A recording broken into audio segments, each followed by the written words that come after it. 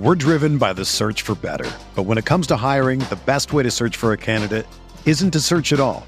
Don't search, match with Indeed.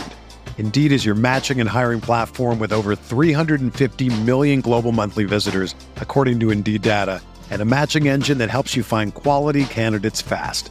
Ditch the busy work. Use Indeed for scheduling, screening, and messaging so you can connect with candidates faster. Leveraging over 140 million qualifications and preferences every day, Indeed's matching engine is constantly learning from your preferences, so the more you use Indeed, the better it gets. Join more than 3.5 million businesses worldwide that use Indeed to hire great talent fast. And listeners of this show will get a $75 sponsored job credit to get your jobs more visibility at Indeed.com/Blue Wire. Just go to Indeed.com/Blue Wire right now and support our show by saying that you heard about Indeed on this podcast. That's Indeed.com/Blue Wire. Terms and conditions apply. Need to hire? You need Indeed. Winning isn't everything, but it's the only thing. In our business, there is no second place. Either you're first or you're last. Exactly 2 minutes remain in this football game. Dallas leads Green Bay 17-14. Starr on third down. Third and goal. Quarterback. With 14 seconds left. And the Green Bay Packers are going to be world champions, NFL champions for the third straight year. Starr lays it up for Freeman, and it's incomplete. Or did he make the catch at the 15? Yes. What are they going to rule it? He caught it? Touchdown! He did what? Rodgers in trouble. It's going to get there. He turned 32 yesterday. Does he have a vintage moment in it? In the end zone, it is caught for the win! Richard Rodgers with a walk-off touchdown. The final snap of Super Bowl 45. The Green Bay Packers have won the Super Bowl. The Lombardi Trophy is coming home. What is up, everybody? Welcome back to another episode of Talk of the Tundra, a proud partner of the Eurostep Podcast Network and the Blue Wire family. I am your host, Numak, and joining me to talk about this week's matchup against the conference-leading Philadelphia Eagles is Jordan Dresky. Jordan, how you doing, buddy? Hello. Packers talk resumes. It was nice having that little 3-day break over the weekend and not having my Sunday possibly ruined due to a Packers trouncing, which it might be this week. As we sort of talked about. Save the best game for last on Sunday. Right. It's certainly going to be the best game. Not a blowout at all. But before we get into that matchup against the Philadelphia Eagles, we need to hand out some cheeses, as it's been about just almost a week since the Tennessee Titans basically just manhandled the Packers at Lambeau on a snowy Thursday night, 27-17. There were some highlights, however. Some cheeses to be handed out. A bunch of slices of Munster to wrap it up. First and foremost is Randall Cobb getting his, I think it's second cheese of the year. 6 receptions on 6 targets for 73 yards. The veteran, just proving to be the veteran that they've needed in the receiving team, basically all year when he's been healthy. Unlike sort of Sammy Watkins and Al Lazard and those two. Next is Christian Watson, once again, proving to be a good receiver when the Packers decide to utilize him down the field. 4 receptions on 6 targets, 48 yards, 2 touchdowns for him, one on a either an offside or a 12-man on the field, I believe it was. I think it might have been offside, and then another one. I honestly forget what that second touchdown was, but he had 2. I remember liking the play call. Yeah, me too. Or the play design. It was very, very. It was one of the best for that night, and not a lot. Yeah, great. One of the highlights of that game. Moving to the other side of the ball, 2 cheeses to give out on defense. First one we'll give to Chris Barnes, playing really well since he returned from injury and his concussion. 12 tackles, 6 of those by himself, and 1 sack. And the other cheese goes to Preston Smith, who had 1.5 sacks and 5 tackles. Preston really just being a solid piece of this pass rush since Rashawn Gary went down, and really being, I guess, sort of the beacon of hope on defense with the secondary not playing as well as it should. Yeah, he had a great game despite things not going exactly as planned. Yep, exactly. So, your Cheesebird rounding out after 11 games, if I'm not mistaken. Yeah, 11 games. Aaron Jones still leading the way with 8. Preston Smith moves up into the 4 tier with his line mate, I guess. Rashawn Gary, who is obviously out for the rest of the year. Christian Watson with 3 now. Devondre Campbell, Jair, Romeo Dobbs, Rudy Ford all also have 3. Aaron Rodgers, A.J. Dillon, Elton Jenkins, Dave Bakhtiari, John Runyon, Kenny Clark, Keyshawn Nixon, Pat O'Donnell, Randall Cobb, Russell Douglas, and Quay Walker with 2. And then Alan Lazard, Eric Stokes, Darnell Savage, Jerron Reed, Chris Barnes, Mason Crosby, Robert Tonyan, Sammy Watkins, and Zach Tom with 1. Obviously, with Chris Barnes earning his first of the year. So that wraps up Cheeses. A nice little monster to go with their leftover sandwiches they're having prior to all the leftovers they're going to have for Thanksgiving. So, should we start talking about the Philadelphia Eagles? Regrettably, yes. Regrettably, yes. Philadelphia Eagles, really good. Really good. That's pretty much simple enough to say at this point with how they've been playing. If I'm not mistaken, I think they're 9-1 now. They are. And coming off of a tight win against Indianapolis Colts in Indy, and having coming off of that game a loss to the Commanders. So they are a team, as we had talked about, you and I, Jordan, pre-pod, kind of on the mend a little bit. Not on the mend. They're showing that they're a human team and not just this force to be reckoned with, like they kind of showed through the first 8 games of the season. Yeah, I mean, they've pretty much been the best team from the get-go, at least in my opinion. Yeah. Kind of hitting this mid-season swoon, I guess. I mean, obviously losing their undefeated bid, which is hard to do.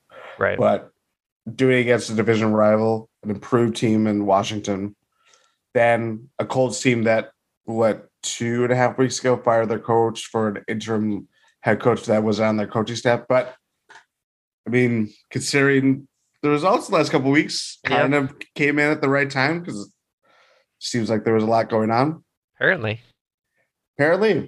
But still, this is a team, even with a big injury to Dallas Goedert, they made a big move at the trade deadline to kind of fortify their already great defense. I just think this is by far and away the best team in the NFC. Right. And way back in August, September, when we had so much optimism, this is one of the games I was like, I'm like, this could be a really tough one. It's still going to be very tough. It just feels a lot more insurmountable. Yeah. Considering how things have unfolded. But right, absolutely. Yeah, the way both team seasons have went, it has seemingly obviously went a lot better for the Eagles, and how others sort of thought their season would go. Like they were the darling pick for the NFC coming into the season. I didn't buy into it. I was wrong. Packers were hoping to continue their trend of success and obviously haven't. So it's one team is living up to expectations, one has not.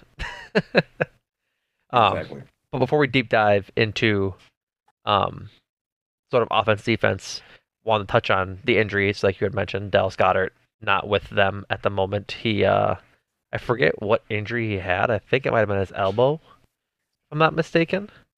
But I remember it being painful. Yeah. I guess as all he injuries was are. right, exactly. He was one of their like main receiving targets, along with AJ Brown and Devonta Smith. So losing him as a threat down the field definitely has limited their offense. A shoulder injury with him is keeping him out, although they say that he won't be out the rest of the calendar, like the season.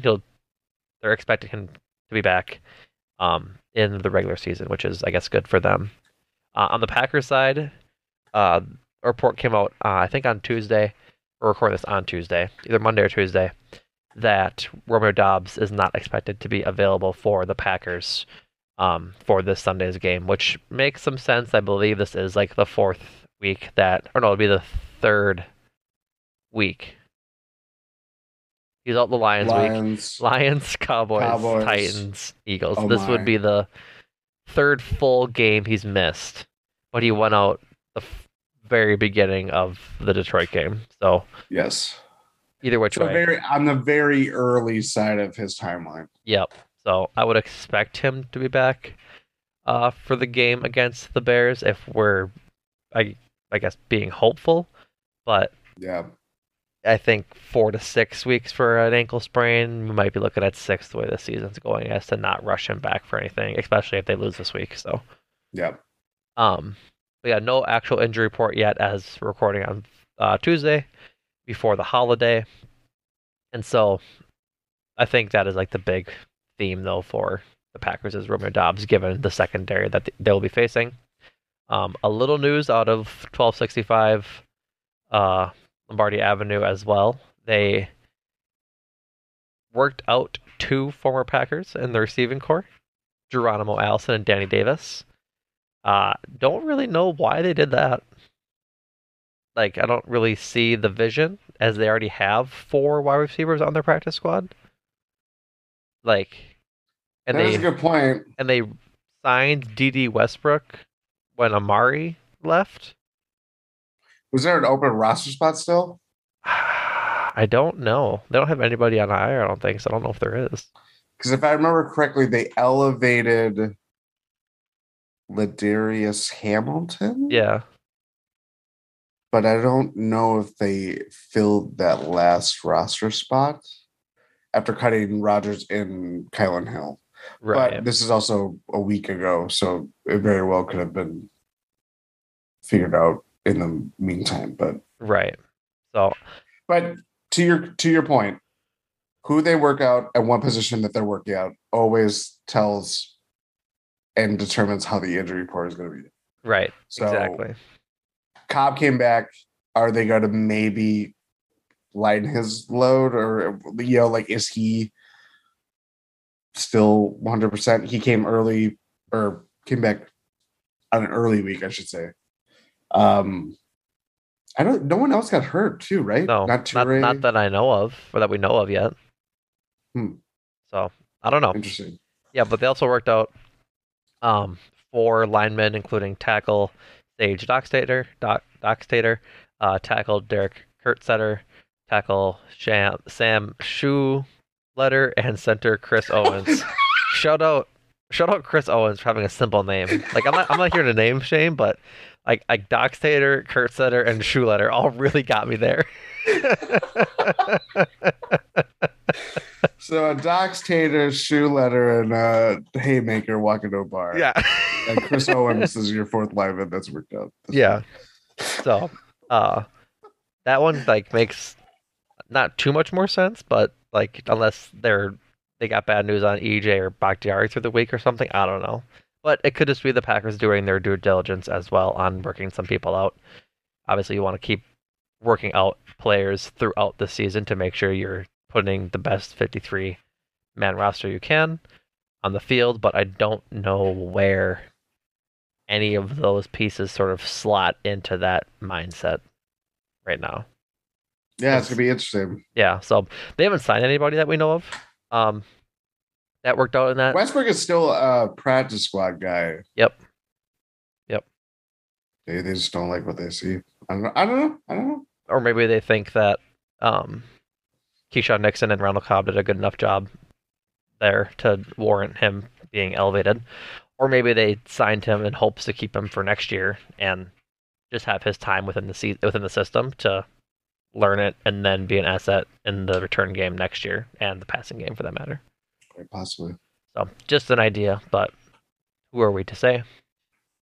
That's really it for news-wise. I guess we can get right into the deep dive on offense, defense, stuff like that. Do you want to start with the offense or defense? Because both of them for the Eagles are very good as opposed to being somewhat mediocre for the Packers this year. Yeah, let's do defense because it scares the living hell out of me. Our defense? Start with Packers defense? Yeah. Okay. Gonna need a big week out of Jair and Rasul. Like, Jalen Hurts, MVP candidate this year, having what is by all means a breakout year, with Philly, and got a new shiny toy this offseason in AJ Brown for him to throw to after they figuratively punted wide receiver punt returner Jalen Reagor to Minnesota because that pick didn't work out. That's right. I forgot, and he's done nothing. So he hasn't done much at all.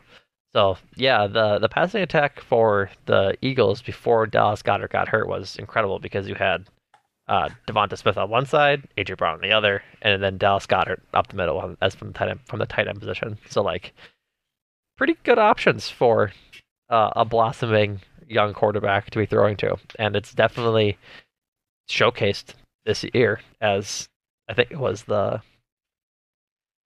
the Commanders game, or it might have been the Commanders game, maybe the one before that, if I'm thinking correctly, that AJ Brown absolutely like went off for like 3 touchdowns and what game was it against? That was against Pittsburgh. He went for Pittsburgh 6 receptions, 156 yards, and 3 touchdowns against the Steelers. So, but yeah, he's only had 2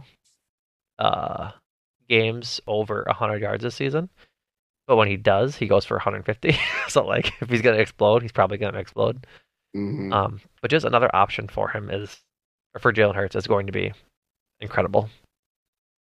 Yeah. I mean, as you said, not having Goddard kind of limits their passing weapons a little bit. So you can kind of maybe focus on covering Smith and Brown. Right. Maybe that's part of why they had to fight so much to win in Indianapolis, because it takes a lot to adjust to not having such a significant passing weapon in there, especially tight end is always just kind of like, if you lose tight end, it's like, I don't know, they're so mismatch dependent because you're taking either a nickel cornerback or a linebacker out, and then it's kind of you're just focusing more on no strategist by any means.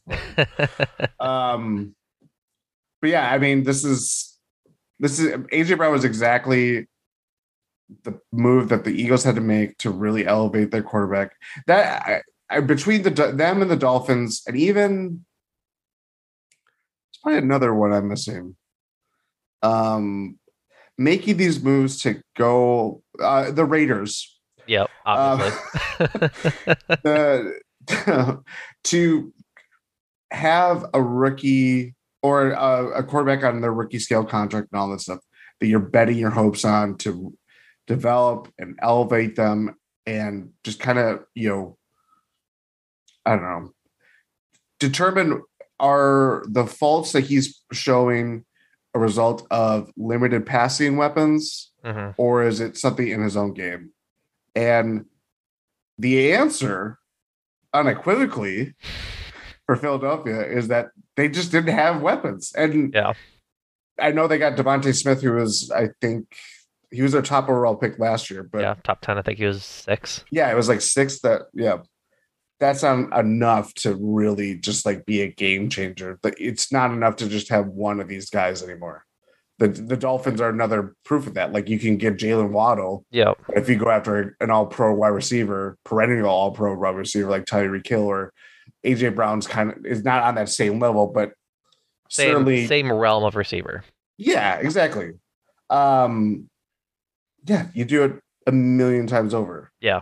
Yeah, I just think it'll be interesting to see how the pass game looks without Goddard. Mm-hmm. But they still, like, Miles Sanders is still an effective guy that they're gonna play off of. Even some of their like little scat backs in the backfield too. Boston Scott has always kind of just hung around and been a problem. Right. I guess it's just stuff like that I think could really be trouble, obviously, for Green Bay's defense, because it's just like, how do you possibly, in the current state of their defense, how do you possibly make life difficult on Hurts when you know that he can easily just scoot on by, right? If you're not manning him, or are you try to take any big plays away from them, which they are certainly capable of doing. Right. Exactly. And I think like the game is going to be, they have to stop one of either the rush or the pass. They can't. We know they can't do both. We talked about that at length last pod against the Titans post game. Yeah. But having a big game from Jair Razul is going to be important in limiting that game, because for as good as their passing game has been all season, and again, you can't really do like so much in limiting Devonta Smith and AJ Brown because they're just that good of receivers. But once you get away like past those two, without Dallas Goedert, they don't have too many options. Like their third and fourth receivers are Zach Pascal, the former Indianapolis Colt, and Quez Watkins, who are both having like fine years as wide receiver 3s and 4s. Zach Pascal has 11 receptions on 13 targets for 120 yards and a touchdown. Quez Watkins has 14 catches on 17 targets, 200 yards and 2 touchdowns. So like they're getting mixed in, but if the Packers can force those two to beat them, as opposed to getting beat by AJ Brown and Devonta Smith, I think it'll be a lot easier for that like road to a win to be found and traveled on. But they need to really focus on stopping at least one aspect of the Eagles' offensive attack, because if they don't, they're going to get absolutely obliterated. But that's just because they have so many weapons in their offensive scheme that it'll just be a cakewalk for them if the Packers can't at least take one away. Like, it'd be frustrating to see them, like, again, lose because they can't stop both facets of an offensive attack like they could in Tennessee. But it'd be less frustrating because Jalen Hurts is better than Ryan Tannehill is. Like, if we stop Jalen Hurts and the offensive passing, like the throwing, then I'm okay if Miles Sanders has like a better day than he usually does, because Miles Sanders, Boston Scott, and their running game isn't like all pro like Derrick Henry is, or Dalvin Cook, or any of the numerous rushing attacks we've seen this season. So yeah, it'll be interesting to say the least. Absolutely. Not to mention Jalen Hurts in the rushing game. Yes. Yeah, that is always. It doesn't matter who is the head coach, defensive coordinator, or whatever. The idea of a dual threat quarterback is just like, has always been a problem. It's been a problem since that Michael Vick playoff game where they just just torn asunder the Lambeau mystique for home playoff games. 2002? It was 20 years ago at least. 2002, I think it was. Yeah. Yeah, like rushing quarterbacks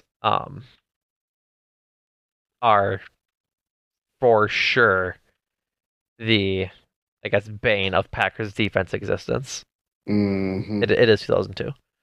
But like Michael Vick, the biggest recent example is Colin Kaepernick. Yes. And then, oh my gosh, yes. Yeah. And to partial the point of Russell Wilson. Like, he wasn't hurting you and gashing you as bad as like Vic and Colin Kaepernick did for all those yards, but he still had that pocket mobility to really burn you when the scramble drill was going on. He was like, no one's open, I'll just run for 20 yards. So Jalen Hurts has the absolute ability to do that because he is a good football player and has. I think I'm trying to see if I can find it quick. How many rushing yards Jalen Hurts has? 440. So that's pretty good for a quarterback. Yes. Also, I think 8 touchdowns leading the team. Yep, and rushing touchdowns. So that's the other thing too. Like, we think of their offense like big explosive plays. They got the speedy wideouts to kind of, just take over a drive or take over a game. Mm-hmm. 4th highest red zone percentage with 71.4%. Man, like, it's stuff like that where like that is the sign of a good team, or like in the Titans case where they could just run or ride Derrick Henry into the ground because he's just this bowling ball of a guy that can get through and short yardage stuff. But like in the Eagles case, like because there is such a plethora of everything, mm-hmm. and then it's like, oh, Jalen Hurts can kind of wander around and freelance a little bit, then score a 5-yard rushing touchdown. So it's stuff like that where it's like, you think of of long drives, the stuff that we talked about with the Packers and how ideally their offense would be this year if everything was going correctly. The Eagles can do damage in so many different ways where they can kind of win the grinded out games. They can win shootout games. That's the stuff that, like, for me, I can see that carrying them so many different ways because it just makes them equipped to play in so many different settings, environments, or obviously long into January and maybe even February. Right. Absolutely. Just because, like you said, like having that dual threat dynamic quarterback gives you so many options. It really opens up your offensive playbook, which Nick Sirianni has done a great job with since he's taken over there. Yeah. Big week going to be needed from I think it's going to be Quay Walker. Quay Walker or Chris Barnes sort of playing that QB spy role for the defense. And like if it's Chris Barnes, I could see that working out as well. I think there might be a value in seeing how Quay Walker holds up that way though, just because he is so fast and gets to the ball so quickly that maybe him putting him as a spy to watch Jalen Hurts as he maneuvers throughout the pocket and tries to break out might be a good development thing for him. Yeah, I like that. That's a good shout. I think that's kind of an interesting way of looking at it. And as you said, just to see reps of that because they don't really get Devontae Campbell's only been like the nearest in the last good while of like guys that can possibly take that out of the equation for an opposing team. Right. Yeah, I think that it's time to start looking at the season as like progressing players and seeing how they can sort of add value to the team going forward. And I think this would be a great chance for Quay Walker just to be that person this game. Yes. Leads the team in tackles this year at 82. Next closest is Devondre Campbell at 64, despite missing 3 games now. Adrian Amos third most at 62. So like Quay's in there a lot this season, which is exciting as a rookie linebacker. So yeah, I think it might be definitely worth getting him as just that spy and seeing how it goes. Yeah.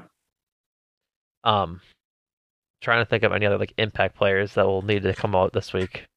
I think it's definitely just on Jair and Rasul. Like, if they get torched this week, it's not going to be good. Like, we already know it hasn't been good, but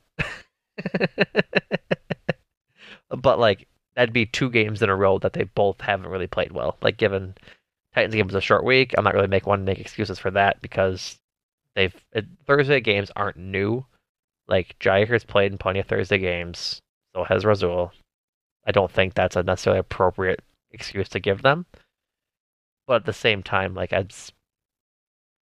if they get torched by Traylon Burks and Robert Woods, I'm kind of scared to see what AJ Brown and Devontae Smith do to them. Yeah, it's just more of, for me, it's like, are you with it mentally? Because everything has slipped from your grasp. There's been a lot of talk of, I mean, we talked about last pod, the whole captaincy issue with Jair, and just kind of, you're a leader on that defense, especially with, who's all out now. Right. Can you stick to that when it's you're 4-7 and you're not going anywhere? Yeah. You just signed a big extension. It's stuff like that that just kind of like lingers on. And yeah, it's a bad season. Maybe that changes next year, but it's the stuff that can generate, good Lord,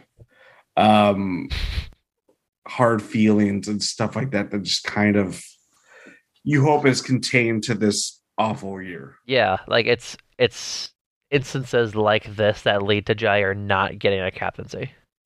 Like if he's not showing effort and really putting in the time to be good to his best of to the best of his ability now, like when the games are hard and getting motivated is tough, then what will that say from his teammates next season if they go on a smaller stretch of losing? Like if they have like a 2-game streak, like, oh boy, like are we gonna be bad again this year or what? Like that stuff, just stuff like that. Like I think this is more, as we touched on in Thursday's post game pod, that this is a new sort of part of the season and a lot earlier in the season than we're used to, that it's time to start looking to next year. So we'll see. We shall see. Shall we switch to the offense? Let's do. We're driven by the search for better. But when it comes to hiring, the best way to search for a candidate isn't to search at all. Don't search, match with Indeed. Indeed is your matching and hiring platform with over 350 million global monthly visitors, according to Indeed data, and a matching engine that helps you find quality candidates fast. Ditch the busy work. Use Indeed for scheduling, screening, and messaging so you can connect with candidates faster. Leveraging over 140 million qualifications and preferences every day, Indeed's matching engine is constantly learning from your preferences, so the more you use Indeed, the better it gets.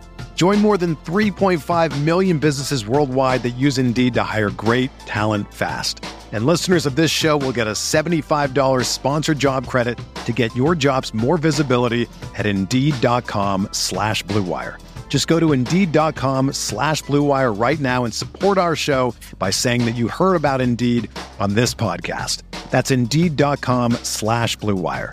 Terms and conditions apply. Need to hire? You need Indeed. Another day is here, and you're ready for it. What to wear? Check. Breakfast, lunch, and dinner? Check. Planning for what's next and how to save for it? That's where Bank of America can help. For your financial to-dos, Bank of America has experts ready to help get you closer to your goals. Get started at one of our local financial centers or 24/7 in our mobile banking app. Find a location near you at bankofamerica.com/talktous. What would you like the power to do? Mobile banking requires downloading the app and is only available for select devices. Message and data rates may apply. Bank of America NA, member FDIC. I think it needs to be another Aaron Jones week.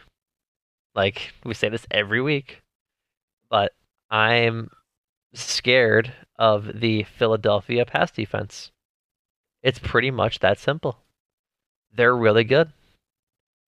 They have a lot of turnovers in that secondary. CJ Gardner-Johnson, who they got from the Saints for an absolute song over the summer, has 6 interceptions in, I think, 11 games that they played. Yep. Or no, 10 games for the. Oh yeah, they're 9-1. So 6 interceptions in 10 games, pretty good. And then they have 3 more from Darius Slay, former Detroit Lion, and James Bradbury, who signed a 1-year deal with them over the summer. So it's just like, buddy, like, is this version of Aaron Rodgers going to be able to not escape this game with 2-3 interceptions because the way we've been seeing him place the ball, I am not so sure that he might get out of this game unscathed. It's either unscathed or I'm sorry, there's 3 options here. Unscathed, which would be a shocker, a bunch of interceptions, or unscathed because he can't throw the ball confidently to his receivers, and he's like putting all of them in the ground because he's trying to place them so perfectly and just is throwing bad balls. Yeah, I mean, you said it with Gardner Johnson. Eagles have the highest turnover percentage for a defense, 20.4. So basically, 1 in every 5 drives that their opponent has ends in the Eagles' turnover, which is the best number in the league. That's crazy. So yeah, you mentioned their secondary. Probably the best secondary in football this year. I cannot tell you another one that comes close that hasn't had injuries, because I probably would have thrown in the Bills in there because they have all pro options with like Tre'Davious White or even Micah Hyde. That was a big one that they lost. Yep. We haven't even talked about the passing or their pass rushers. Yeah, we haven't gotten there yet, but we'll get there. Yeah. But yeah, I mean, to your point, like this is, you know, if you're going to trust receivers and you want to be productive in the passing game, Aaron Rodgers is going to have to do things that he's not normally prone to do. Yep. Yeah, that's that. Yeah, it's for. I mean, I'm kind of excited in one way because I think this is a great test. Keep slipping over my words. Great test for Christian Watson. Yeah, going against tougher cornerbacks, probably the toughest you'll see all season. I think so.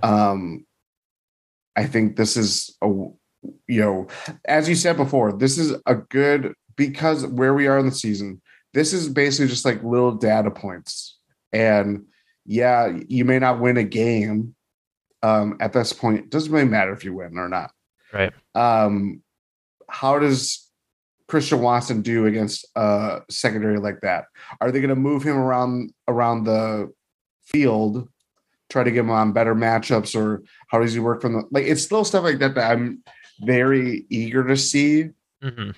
And there's not a lot of things I'm eager to see with the Packers at this point, because as you know, we've established how the last few weeks have gone. Right. But this is the big test for Christian Watson to a lesser extent, but still, someone that could feature in the Packers' plans moving forward. Samori Toure,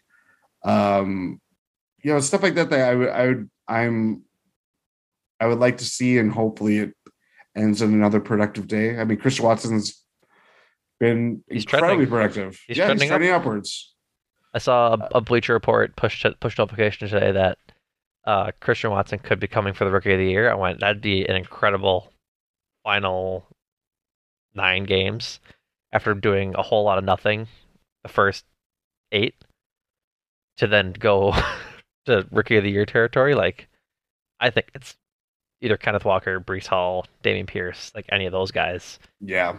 Or pick one of Chris Olave and any of the great Jared Wilson. Yeah, like you can't go wrong in a lot of ways here. But no, like even Romeo Doubs could have had an argument to begin the season or to begin the first couple games. But regardless, yeah, like seeing how Chris Watson can fare against these better corners would be great for, again, his development, which is a sad thing to talk about in week 12.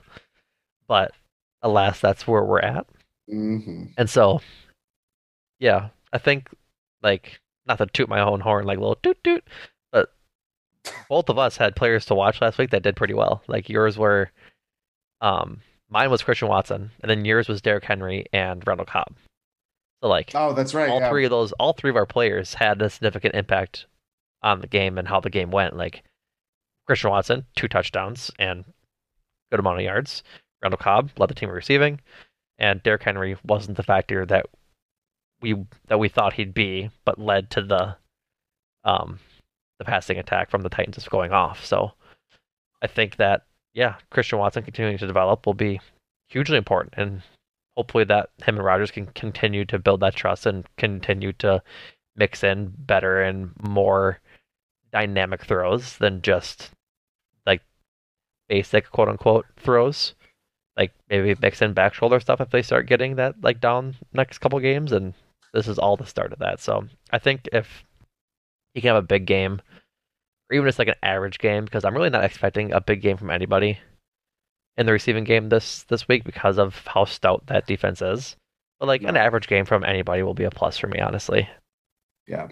But moving to the pass rush.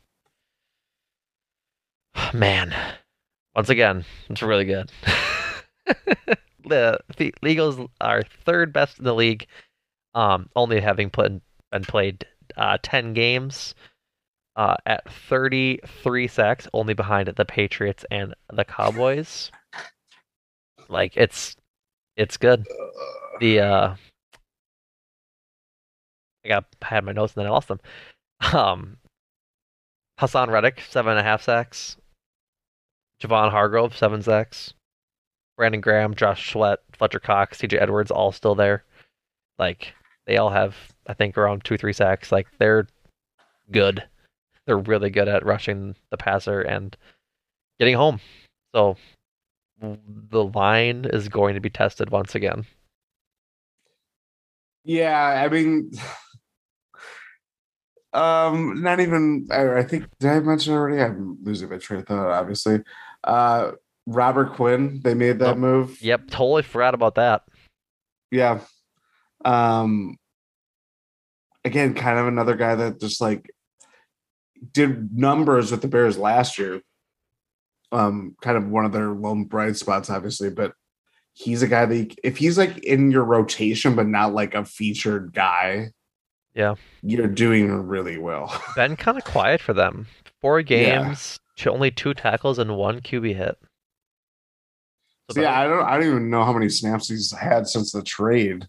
Right. I mean, even Jordan Davis, that was like their first round pick this year, and they haven't really had to have him do anything. Right.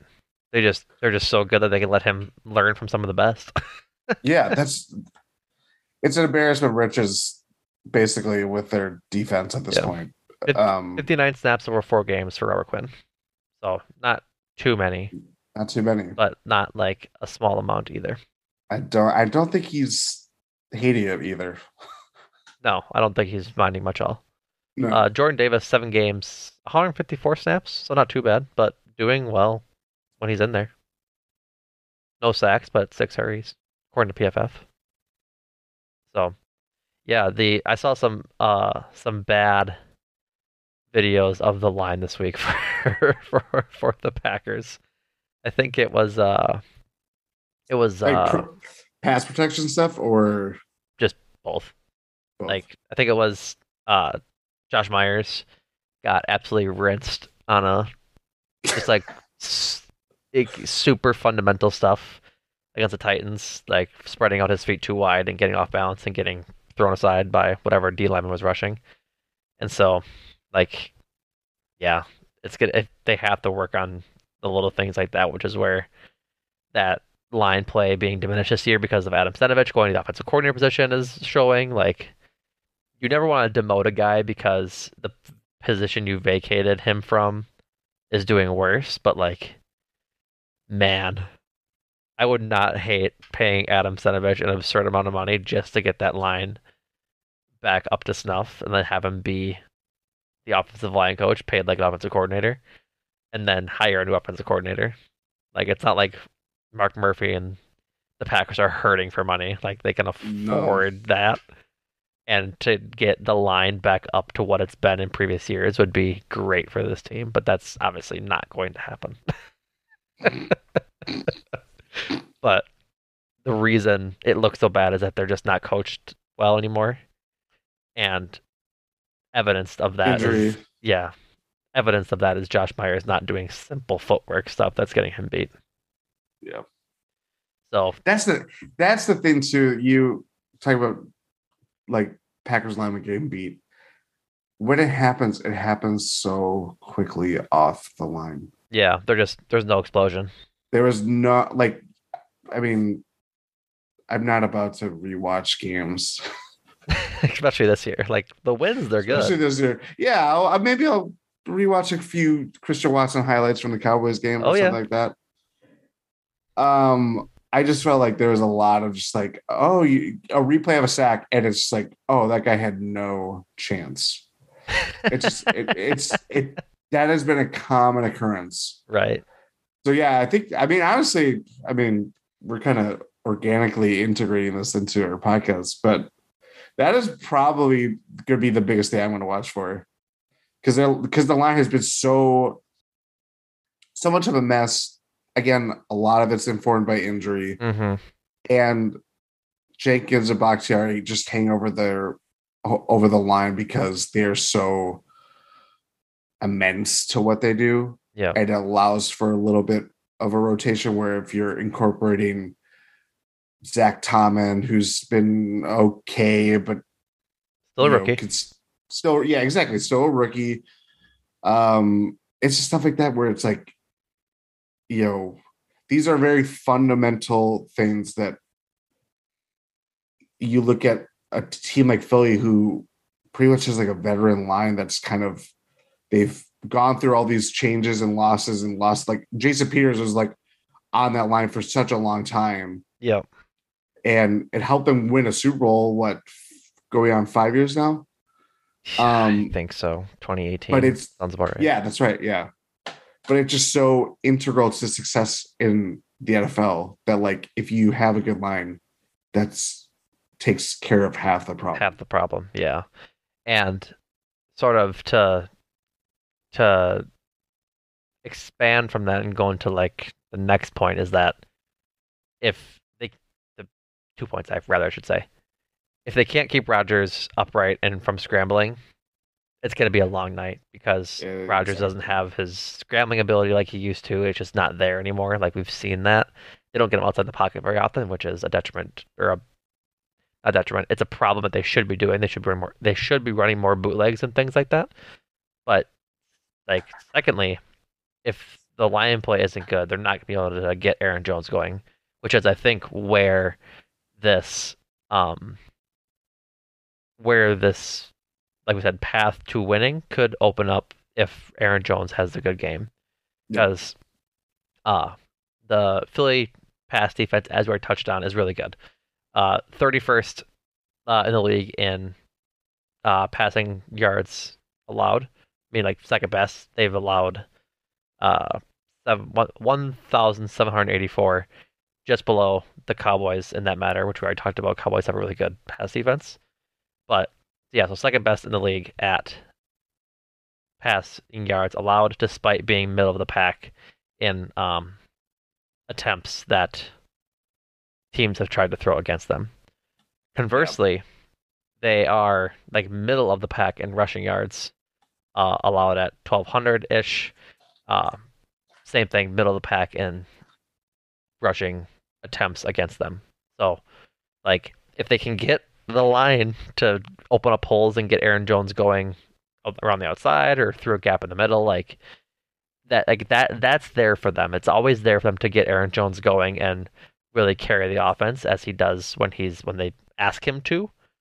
So we'll see. It's an always we'll see, because they just don't seem to want to mix in Aaron Jones as much as they should.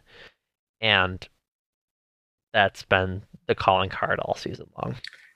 Yeah, I think we probably talked about it before, but like, it will be shown whether they will focus or feature Aaron Jones in their overall game plan within like the first 10 to 15 plays. Yeah, it'll be. If that's not the case, when things are like even and people or teams are looking for the first score and stuff like that, like, this could go downhill very fast, and then it's, Rodgers do everything. It's like, no, don't do that. Right. Like, I think it's worth noting that in the games that the Packers have one of their 4. The Bears, the Patriots, and the Cowboys. Rushing in those games, Jones had 132 yards, 110, and 133. His only other game where he had over 100 yards rushing was the Bills game where they lost. He had 143 that game. But like even then, in the games, like I don't think he's had a 100-yard game in a loss that I'm looking at here, just sort of glancing. So besides the Bills game, obviously. So it's really a matter of just getting him involved, and like he'll always be utilized and targeted in the passing game. Like his season low is 2, which was against the Cowboys, which he was running the ball, so they didn't really get it in the passing game. And the Lions game, which was abysmal all around. Like I'm willing to take that out because everybody played like crap that game. But otherwise, he still gets like 3-4 targets a game in the passing game, and he'll always be utilized with that because he's such a good pass catcher and can make guys miss when he does catch it. But like, if they can't get him going in the run, they usually can't get him going in the passing game either. Passing, yep. So like, they just need to commit to using him as a running back and not a pass catching running back. Like, I think it's not a win condition, as we just talked about, because they had 150 yards from him on the ground against the Buffalo and lost. But it's pretty close to a win condition to get Jones going. And honestly, Stu, that how things developed in that game, that Buffalo game specifically, has been such an outlier to when things go awry for the Packers offense with Aaron Jones under LaFleur. Right. Because it's always been phasing him out. They phased him in, and like as we talked about at the time, like that was the right thing to do because you got nothing going on. Right. At that point, Christian Watson got hurt after his first and only catch that game. Right.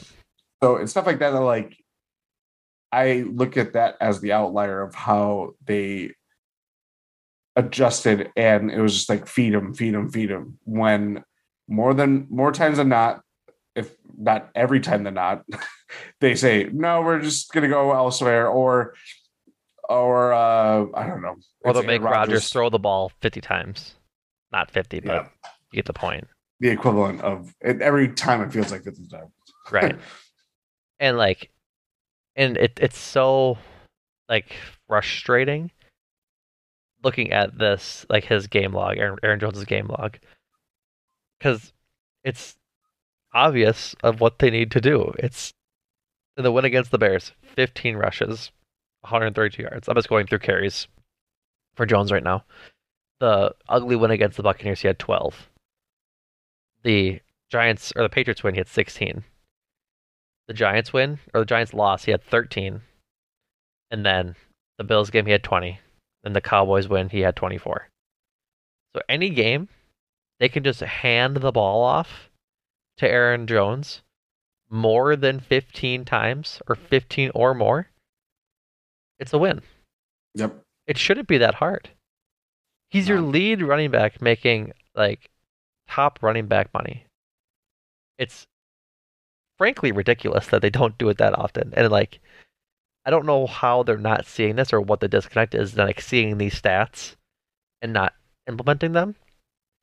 But like, why not just give him the ball 15 times and see what happens? Like, he clearly can do it. There's a lot of channels that it has to go through that it makes it hard. The main one is the quarterback. Of course. Like, but I also think we talk about Adam Stenavich, as offense coordinator. This is his first year. Right. He had an incredible challenge of trying to develop an offense with rookie wideouts, without the team's best wide receiver of the previous year, the last 10 years, right? Too. It's and with a lot of coaching staff changes, guys that frankly, if they were still around, he wouldn't be in the position that he's in now. Right. It's tough. It's tough to do. And right in the middle of this is LaFleur and what he wants to do, but it's all this like it's fodder for political warfare behind the scenes, and just like right who is really running the show and all the stuff that like kind of asks for like, dramatic headlines and stuff like that. Right. But there's a reason why that happens when so much control is ceded to Aaron Rodgers, who, is quarterback, has been the quarterback for a long time. Yep. But I don't know. It's a very delicate situation where it's like you can make a case for everything going or pointing the finger at this guy, this guy, this guy. But in the end, it's all adding up into just this cluster F. Yeah. We'll keep it keep it clean for now. Keep it clean for now. But yeah, that's where it's like I don't know how you possibly assess this offense, and specifically like the Aaron Jones of it all, because this has happened routinely over the last like 3, 4, 5 years. Yeah, like just get the running game going. It's that simple. It's the road to winning with this team. We've talked about it all year long, so it doesn't change this week against the Eagles. Mm-hmm. Players to watch, Jordan, unless you have anything else to touch on the offense. No players to touch on, or points. No points about the offense. We'll go to players. Okay. Honestly, I'm gonna stick to the line. Well, I already made my point about the line. Let's go player. I like your Quay Walker thing. I think that'd be interesting. I think it's Jair. Okay. I was gonna be very mad at you because I think I went first last week, so I was letting you take the floor going first, and mine was going to be Quay Walker. It's going to be Quay Walker. So if you had sniped me like that, I was like, oh man, I gotta think of a new one off the cuff here. No, like, what do you want to touch on your Jair thing at all, or no? Just like more of what we already said. Yeah, it's this is the stuff that kind of, I don't know. It's been such a weird year. Yeah. With Jair specifically, where it's kind of like he's so talented and his future is so bright and he thinks very highly of himself. And, again, another kind of struggle of like how he views himself versus how he's being utilized. Yep. And how does that fit into the defense as it's currently constructed right now? I just want to see him engaged. I want to see him try to make plays and not just, I don't know.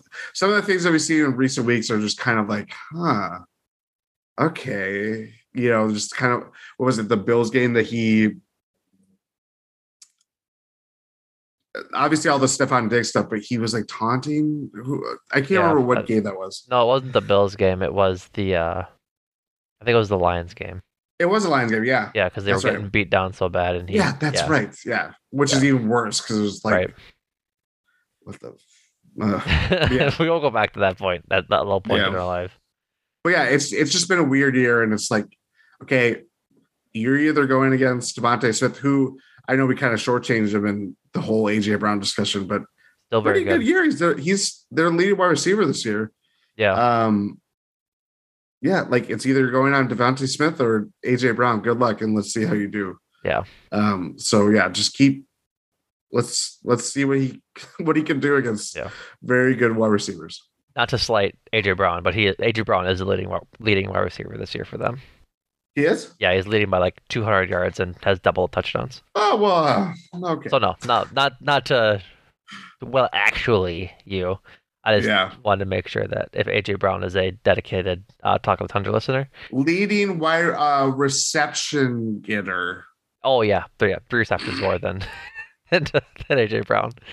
Devonta Smith has at 52-49. But regardless of it all, as we mentioned, talked about earlier, mine's Quay Walker. Like, I'm really impressed with how he's had a season so far. Like, as a rookie, as the leading tackler on the team, seeing how he can function as a QB spy this game would be really cool to see if like he has that instinct and that knowledge to really attack Jalen Hurts when he starts to get outside and tries to run, and like stifles that into either a throwaway or a short yardage gain of like 1 or 2 yards for him rushing, just to be that impact player and take away that facet of the Eagles offense, because I think it will be very prevalent for them this week against the Packers. I could see a lot of QB draws, a lot of QB rollouts turning into runs, sort of dicing up the front seven of the Packers this week.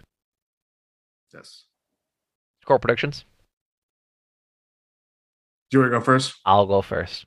30-10. Eagles. Yeah.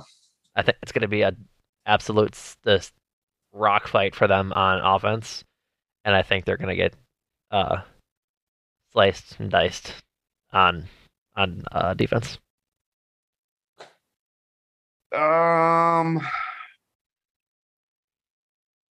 Yeah, I don't know how much to put stock into the last 2 weeks for the Eagles. I would be willing to give them the benefit of the doubt because they're really good and they still ended up winning that Colts game. I don't think the Packers have it in them to pressure them enough to make it even worth thinking about, is my understanding. Like, I don't have confidence in the Packers keeping it close to where it would be possible for them to upset the Eagles.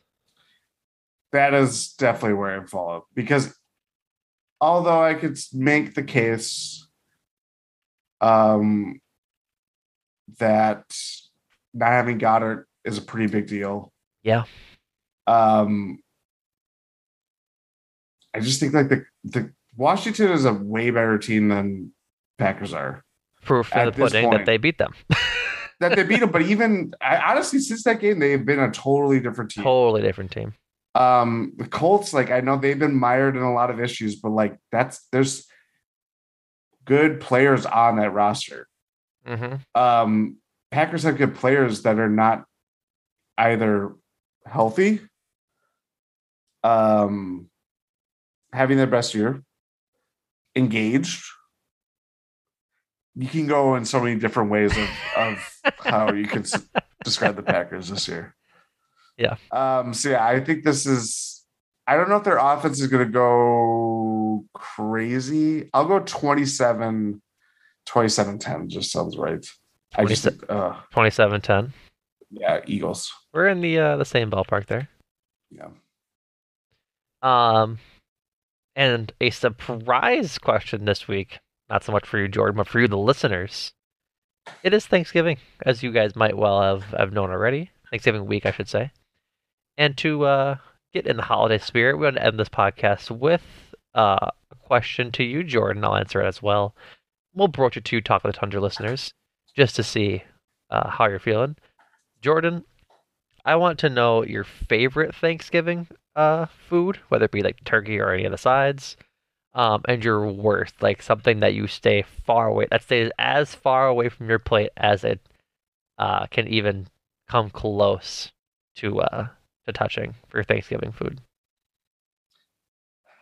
There's so many good choices. There are. This is a tough question.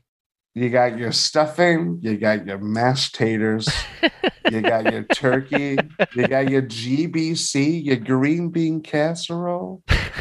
I like me a good dinner roll. Ooh, too. Love a good dinner roll. Are we counting mac and cheese in this? Yes, we are. Yes, we are.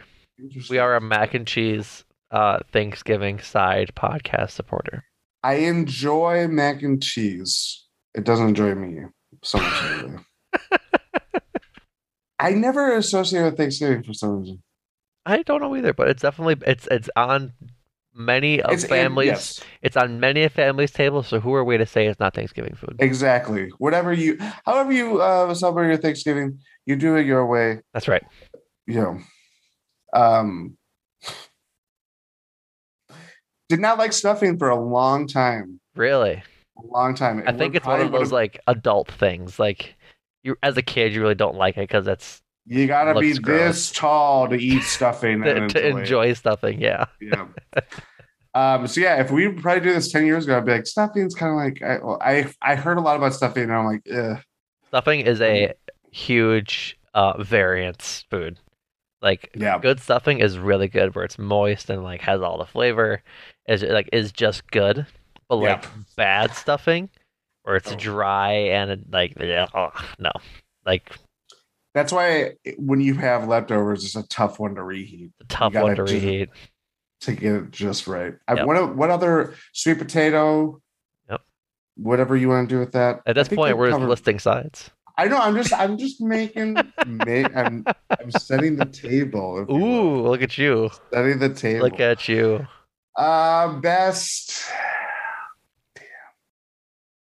Best food. Stuffing would probably be up there. You can't go wrong with a mashed potato. That's your favorite?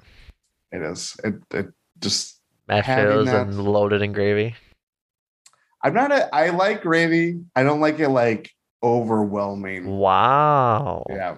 I like enough to like have a little pond. I don't want a quarry. I'm more of a lake. Like I put a significant divot in my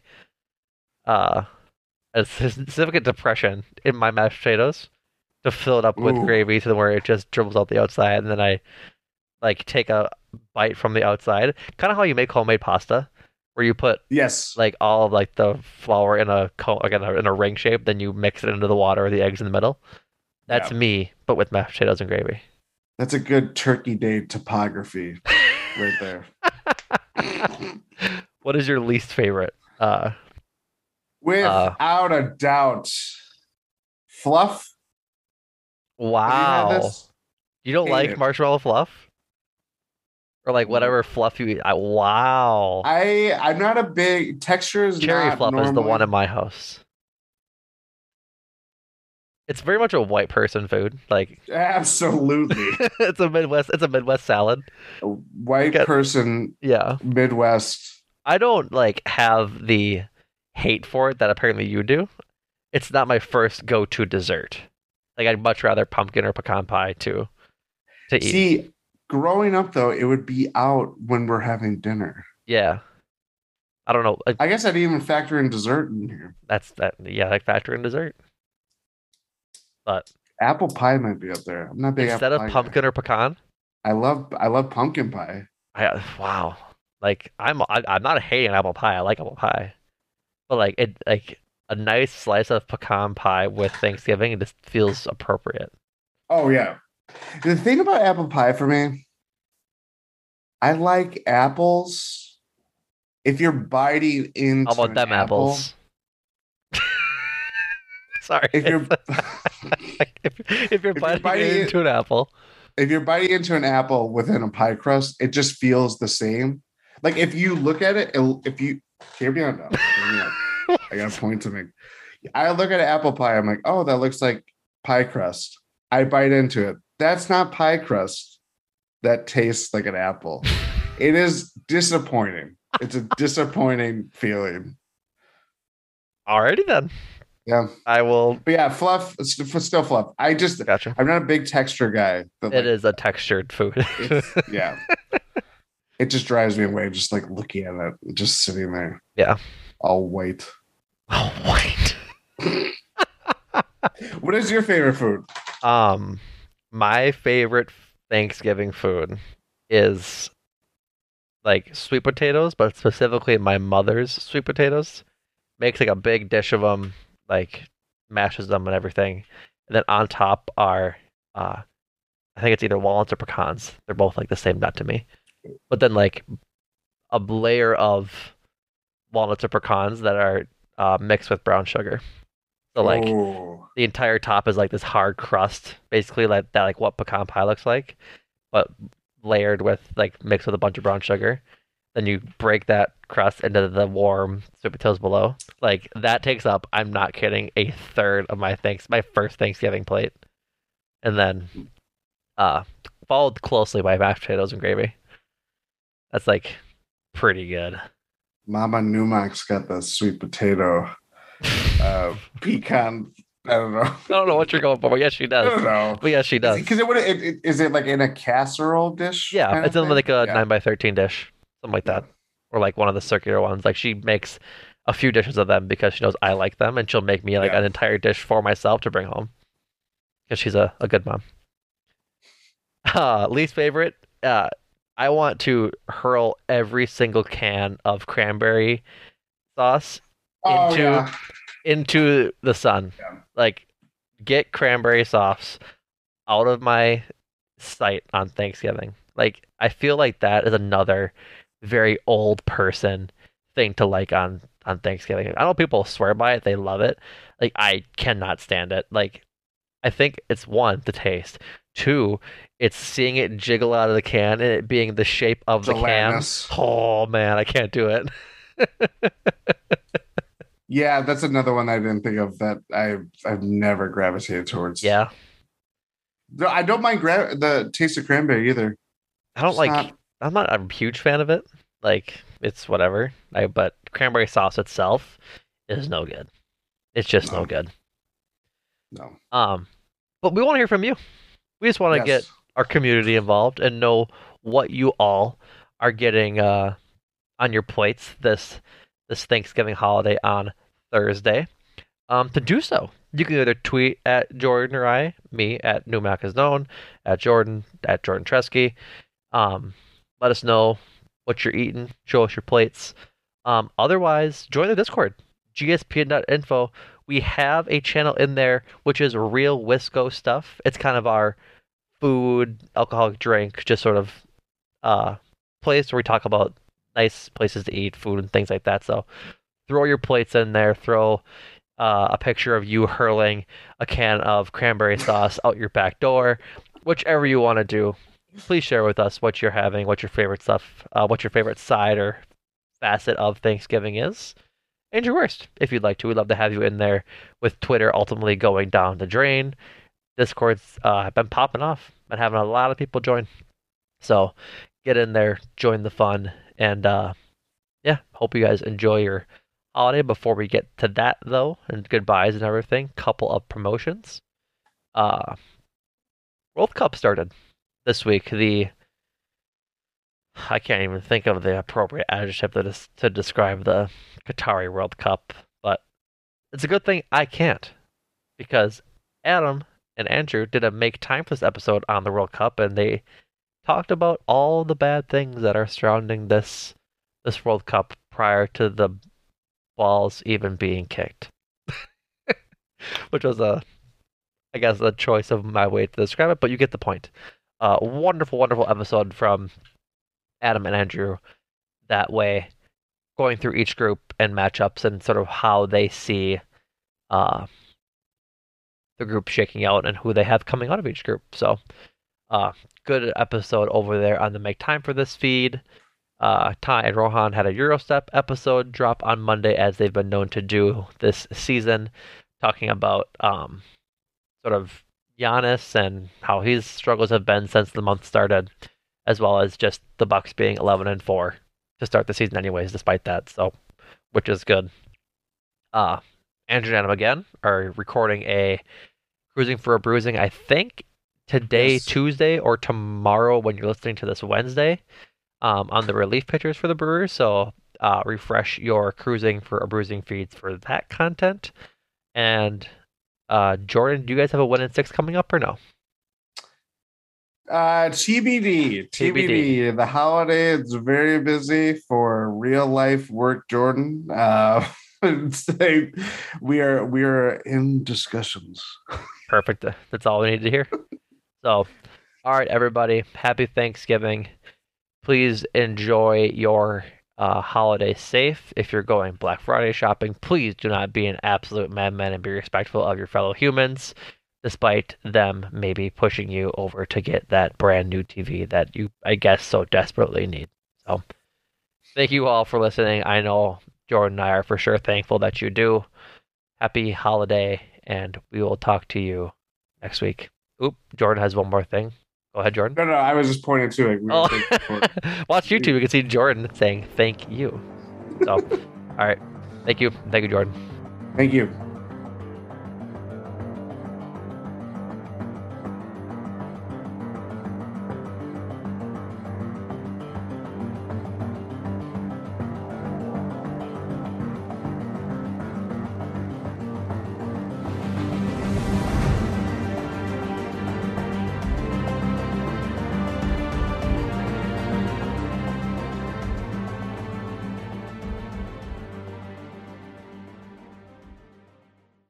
The headlines remind us daily, the world is a dangerous place. The elites in charge say everything's fine, stop noticing. But you know better. And your gut knows that time is short to prepare for a world that is 4 missed meals away from chaos. My Patriot Supply has helped over 3 million families become more self-reliant and is the company Americans trust to prepare. Go to MyPatriotSupply.com and secure their best-selling 3-month emergency food kits. Each contain delicious breakfasts, lunches, and dinners, averaging over 2,000 calories per day. Secure at least 1 food kit for each family member. For a limited time, save $200, plus get free shipping on all their Ready Hour 3-month emergency food kits. You're not ready if it's not Ready Hour Foods. My Patriot Supply also has solar-powered generators, water filtration units, biomass stoves, heirloom seeds, and critical survival gear. Shop MyPatriotSupply.com today. MyPatriotSupply.com.